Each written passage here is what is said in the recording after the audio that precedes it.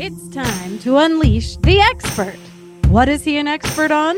Relationships, sex, spirituality, and rediscovering yourself beyond the trauma. Get ready to unleash more purpose, passion, and pleasure in your life. Here's the expert himself, Mr. Brannon Patrick. All right, you guys, welcome back to part two of the Brannon Patrick Show with Valerie Hamaker. We are talking about God. So, Valerie, welcome back. Hi, it's good to be here.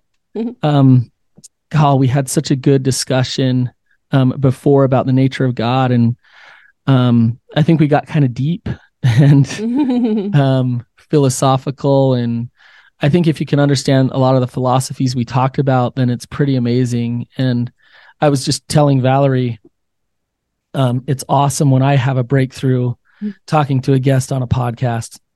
And I definitely did as we were talking, Valerie. So thank you for that. Oh, you're welcome. I read a lot, and I feel like I am lucky enough to, I'm fascinated with this topic, and I think there's some really good corrective theology out there on God right now. And so I think that's, one thing I will say is that, speaking of just to say a little tiny bit about last episode, just in case you didn't listen to it, we talked a little bit about maybe changing our languaging from Jesus as our savior and us needing to be saved, and transitioning that over to Jesus as our healer and us as wounded. And that languaging has drastically shifted in the last 10 years, even here in the Church of Jesus Christ of Latter-day Saints. I think due in large part to the works of Terrell and Fiona Givens and the books that they have written about the nature of God. And so, so it's pretty, there is change in the air. I think we are getting a little bit closer to a better, a more whole and healthy understanding of God as people do read good theology like that.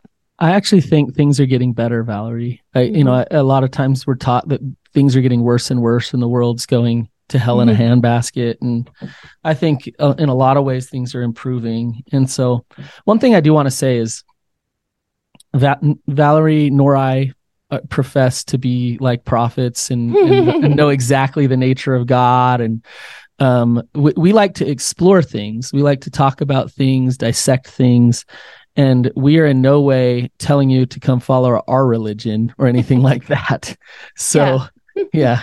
I think one thing that you and I have in common, Brannon, which is one of the reasons why we get along so well and enjoy talking to one another, is because we have, we spend a lot of hours with people who are in suffering around issues that are fundamental to how they see themselves and how they see themselves in the context of a higher power. And so I think that might be why you and I find this subject so important, and we have a lot of passion in speculative theology at best, right? But I think speculative theology is so important because what we see is what sometimes the more formalized theology does on the ground to people that we love. Yep. We see it come out in the wash. So both Valerie and I are therapists that have worked a lot with LDS people and LDS couples and families, and we absolutely see it come out in the wash. And, I watch people strive for their okayness with God, under certain constructs about what they've been taught about God, and just beat their head against the wall in many ways and create all kinds of suffering. And so I think to look at a different angle or to challenge certain things is helpful and good. And so, no, we're not going to ask you to come, join our religion, but we don't have a church. We don't have a church, but no interest. But what we do ask you is to be open, is to actually look at this, and maybe some of the things we have to say will bother you. And some of the things we have to say you will love, but be open to it. So Valerie, I got the first belief in God here that I believe causes some harm. And that is that God is an old man in a white robe. So there's a couple of things about this that are, I think, problematic. One, that God is only male. God is this wise old male and in a white robe. So Valerie, what are some of the problems with God being only male? Well, how much time do we have? I know we could do it. We could talk on this one. It's the issue of patriarchy. I mean, or it's the outcome of that idea has wounded our world and has wounded humanity for the better part of, I think, 5,000 years is what I picked up on in my last listening or my last reading, meaning that this construct of God as male is it's we have created that. It didn't used to be that way, but before the time of, roughly around the time of Abraham of the Old Testament, there was so much evidence that a feminine divine was a big part of the worship of people early on in the history of our world. And eventually, slowly, she was disrespected, and then she has all but disappeared in favor of a male god.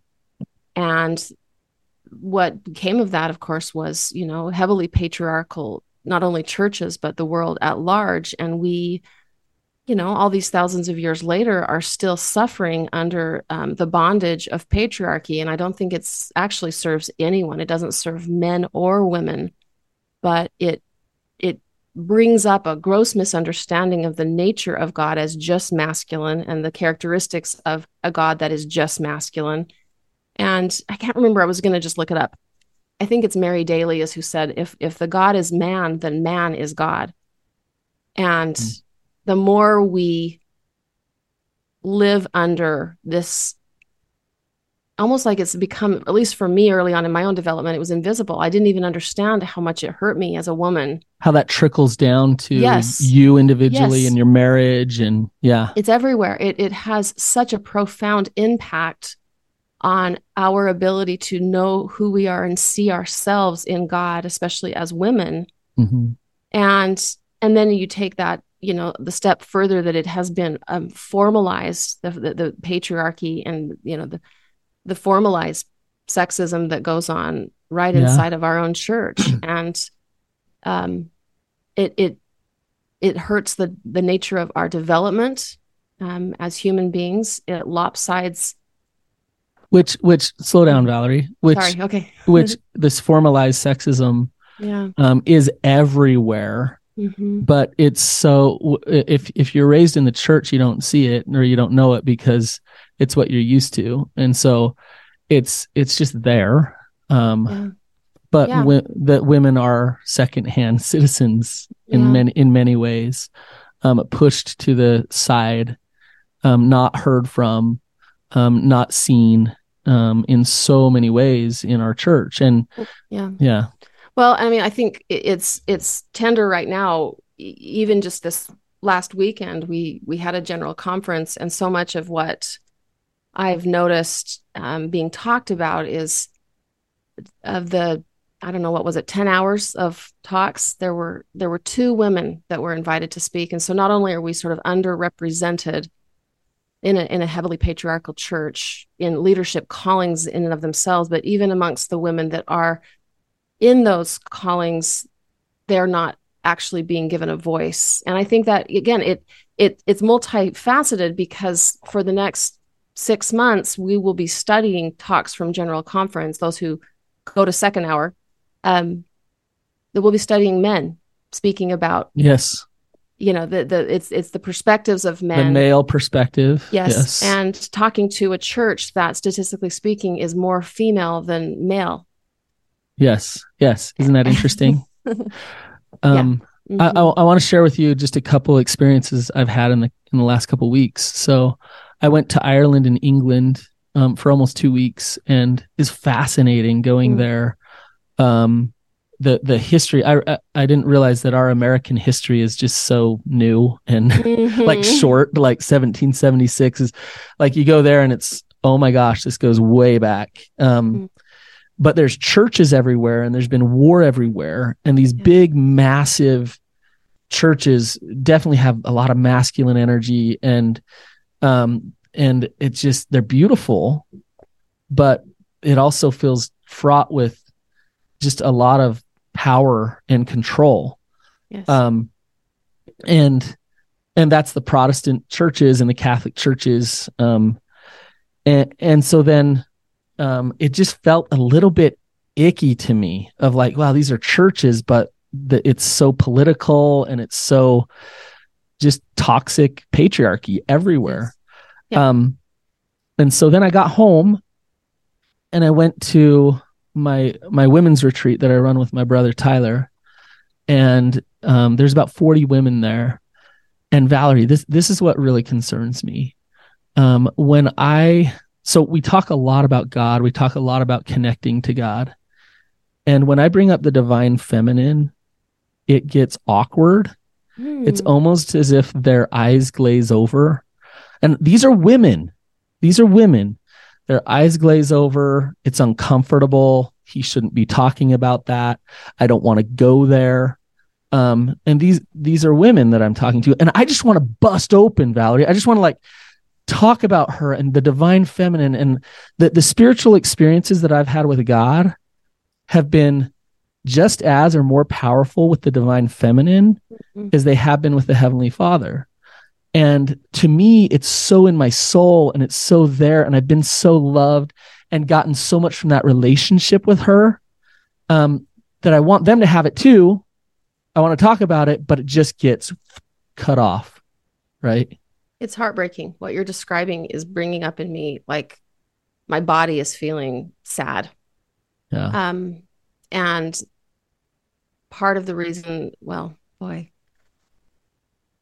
what you're describing, I think, in these women who are uncomfortable with this idea is that they have been socialized to feel distant from and estranged from their divine feminine. And even recently, they have been formally instructed to not be seeking deeper connection with and relationship with the feminine side of God. Yes. And that to me is no more and no less than patriarchy feeling threatened by the reality of a divine feminine, but also at the same time demonstrating through their shushing of the prospect of a divine feminine the very dangers and corrosive nature of patriarchy itself. Yes. Meaning that we have in our theology a somewhat progressive understanding of a feminine divine that you won't find oftentimes in other Protestant and evangelical churches. Even in the Catholic Church, while they have good psychology around the love of Mary, it's, right. We all know that Mary is not, well, I guess it depends on the Catholic tradition, which I won't go into, but the point there being that we have a theology that supports a divine feminine, but we have in essence silenced her just the way, and it's perfect. It's perfect. It's like, yes, she's there, but she has no voice. Kind of the way we all feel in sacrament meeting. We're right. all there as women, but we actually don't have much of a voice. We can be invited to speak. Isn't that interesting? And so there's a direct parallel between how the patriarchy both allows the woman to exist, hear us as daughters of God, but also they have now co-opted the voice of Mother God, and they've asked us all to be silenced, that we exist, but we only exist in the service of doing just as much or just as little as the patriarchy says we can. And it is my belief that our Father God weeps. I agree. At that. I agree. And I know to some they might be saying, no, it's out of respect that she is not talked about. That's why we don't go there. And if you actually have the courage to look, you can see that the patriarchy is maintaining some control. And one of the most threatening things to the control of the patriarchy is the divine feminine. And so an easy way to do it is like, no, we just don't want to talk about her. We're respecting this. Well, right. and I mean, take that little step further, Brannon. We don't want to pray to her out of respect. Mm-hmm. Yeah. I mean, like, what is that all about? If we want to be in relationship with deity, we ponder, we speak about them, we speak to them, we learn about them, we seek revelation about them. Yep. And there's nothing more profoundly respectful than desiring to be in relationship with someone and then seeking after them. Right. But to be told or instructed that we shouldn't strive for relationship with a feminine divine that we have also been told exists is simply madness. Out of respect, we shut her out. So my daughter, I got to tell you this story. You'll love this story, Valerie. Yeah. My daughter was in seminary, and the seminary teacher said, "Ask me anything. This is an ask me anything session." And another student said, "How come we never talk about Heavenly Mother?" And he said, he gave the answer, out of respect, blah, blah. And my daughter raised her hand and said, "Wait, so you tell me out of respect, we hide her in a closet?" You know? Yeah. And it's like, my daughter can see it. Like, no, like that answer is not working. There is a reason that we are caught up in some toxic patriarchy. And Valerie, the men and the women in the church both need to start to be open to this, or it's not going to really, really shift. And I hate to say this, but the women perpetuate it as much as the men do, the toxic patriarchy. Right. And it's not until all of us, the men and the women, start to talk more openly and start to invite this divine femininity in more, that it's I think it is shifting very, very, very, very slowly. I think you're right in that the reform always happens at the grassroots. It moves from the bottom up. And so for us to be able to both understand how we got here, and I really think that's important, which is, no, this is not a faith-specific problem. This is not an LDS problem. This is a worldwide problem that's been going on for thousands of years. We come by this honestly. Yes, we came by this honestly. Our church was founded in a heavily patriarchal period of time. You know, it was patriarchal. It's patriarchal now. It was more patriarchal then. Women had way fewer rights than they even do now. And so world history moves at a very slow pace. And so to understand that we come by this honestly, and also that grassroots is the only way to heal our relationship with an invisible female God, the only way we can, I think, evoke change, even if it's slower than we desire, is to be willing to have the very kinds of conversations that you and I are having, which are both respectful, but also direct in saying, there's something profoundly off about this theology that it is only an old white man. And to be able to integrate that into the way we talk, the way we worship, the way we self-experience God, that we are children of feminine and masculine divines. And I think too, I frequently thinking to myself, why is there so much fear? What is going on here at like sort of a corporate church or an institutional level? And why is this so threatening to them? And to me, I see it as a slippery slope. I see it as a slippery slope in the right direction. But what I wonder is, if we start acknowledging the feminine divine, then what we do is we eventually have to inevitably recognize that a feminine divine who is God holds God's power. What is God's power called? God's power is called priesthood. Yes. If God's power that is priesthood is part of what it means. Careful where you're going, Valerie. Exactly. You see where I'm headed. If a feminine divine holds priesthood, then why don't her daughters hold priesthood? And all of a sudden we have to manage and deal with the very vulnerable reality that our church, as well as other churches, have had to catch up with truth, which is that women have been, we've been marginalized. Yeah. And we would have to acknowledge that women should be holders of, well, women are always and have been and still are holders of God's power, but it has been institutionally taken from us. Yes. And so it's a slippery slope, meaning that if we really want to get honest with ourselves, and if we really want to acknowledge and address that God is not only masculine, but that they are feminine and masculine, then we have to start really addressing church policy and church doctrine that has up to this point, marginalized a huge population of people. And so I get it. It's scary. I mean, it's got to be addressed. And I think those of us who are willing to use our voices and say what you and I are talking about are profoundly important to this movement. But I understand why the implications of keeping God masculine and being pretty, direct about it. I see why they do that. I see the fear. I see the concern to kind of uphold the system as it is and not allow this reform. I see why they do it. Yeah. So.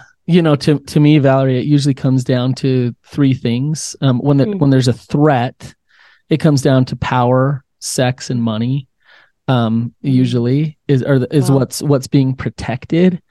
And I don't know exactly, how that's happening here, but I do think, like, when we talk about how things trickle down, when I talk to couples and I talk about their sex life, it's very can be very toxic, patriarchal in many ways.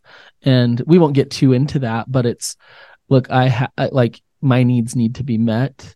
I have certain expectations. You are there for my use. You are like all of those things. And somehow it's okay in our cultures and in our systems to have that type of sexual relationship in a marriage, which is crazy, which is unhealthy, which is not okay. But it's not. And while it's invisible and pervasive, it's so hard to root out. Right. And I think that's the big problem. And I think that's what you and I that's what we deal with on the ground with our clients and with our couples. And in individuals is so much of what people are suffering from. They would never in a million years guess that they are victims of socialized patriarchy and how it's playing out in very, very subtle and insidious ways. And that once they understand the nature of some of these things that are completely and utterly invisible to them, they might be able to reframe the way they relate to themselves and to others, at least in their own lives and in their own relationships, even if institutions around them are lagging. Absolutely. Well, and I'll take it a step further to if the divine feminine came forth in all of her glory, then the masculine and the whole would be better. Everything would be better. Sure. So we're threatened by things, but if this all came forth, we would all be better off. 100%. So you're totally right, because I mean there's no true growth in a relationship where there's power over. Right. We can have partnership with, or we can have power over. And this is true of church. This is true of marriage. This is true of any relationship, that when two people are truly able to meet as equals, amazing, beautiful, godlike things can unfold, and quickly. But when there is a power over dynamic, things cannot thrive in systems like that. There's not safety there for it to thrive. All right, Valerie, we got 10 minutes and we totally can't break this down in 10 minutes, but I'm going to throw it out there. Let's do it. So is God white with a white robe on? What do you think? Are you okay? That's like an actual question? kind of. Okay. So the way I like to think about that is one of the problems that I think we tend to have is we feel, especially in this tradition, we like to feel like we know a lot of things and that we have certainty and truth, in our back pocket. And so to me, the way I really like to think about God is there are certain things there's the nature of God that I feel confident about. And then there is so much that I don't know. And I prefer to live in the mystery of, I don't know what God is or who God is, or whether there are multiple, like, is there a heavenly mother and a heavenly father? Is there some sort of a God that is both masculine and feminine? I don't pretend to know those things. But one thing I will say is that we create God in the image of ourselves. And so a world that has been governed by, and where most of the power falls at the feet of white men, is of course going to create a white male God. Now, I can't speak for the white robe, but I mean, it's certain to me that God is a white male in as much as powerful men are white males. If the world were different and, the power fell in the hands of women, then God would probably be a woman. Right. But so that's how I guess that's how I would answer that question. Yeah, I totally agree. And there's a kind of a paradoxical nature to worshiping God. I believe that when you are uncertain of what God is, then you can understand and connect to God more. And do you see the paradox there? Yeah. To actual God more, I think. And you can search and you try to figure things out about God. But in that searching, if you ever try to get to a place of certainty, just complete certainty, you've lost God. God has disappeared. Yeah, because faith is gone, right? But what I see with, I agree with you that the white male came from the people who made up God, who had the power. Yeah. But it also, the trickle down effect to this is really some racism of, for sure, like any color or any blemish or anything like that is a problem. It's dirty, it's sin, it's wrong, it's not okay. You're right. It's sexism multiplied by racism right there. Yes. Right there. Yep. And God might not be white, and God might be wearing a robe with all kinds of colors that are just crazy, and God maybe is really fun with a sense of humor and just really easy to connect to. There are so many possibilities that I don't think we've been that open to because we have drilled God down into this specific thing. And if the specific thing amplifies sexism and racism, that's not God to me. No, and I think I would also say that one thing that I notice is that, once again, because we are working in these wounded mortal minds and bodies with our experiences, oftentimes creating constructs about things we can't know, frequently people have an experience of God that is similar to, say, for example, the experience of their own father, meaning that they superimpose what they do know and what they have felt and experienced onto their higher power. And so therefore, I think it's just really important for us to recognize that we are all, our ideas and understanding of God is the outcome of a constellation of experiences, teachings, doctrines, culture, racism, sexism. Yes. All sorts of patterning that we have been handed, and it has been handed down to us for hundreds, if not thousands of years. And that some of those constructs may work for us, and we may feel lovable, and we may feel that connection. But oftentimes I also feel like those kinds of things do us no favors in our being able to truly worship that God. And the interesting thing is, we don't necessarily know what they or he or she, but who they are, right? In terms of how they look, how they behave, what is going to be like in the next life. And I think the more we're able to recognize, I don't know those things, but I want to be more in connection with the nature of God. Yes. Which really we can actually distill down to one thing, which is I was created or co-created with someone that loves me and that is interested in my growth and development and is infinitely loving of me no matter what I do.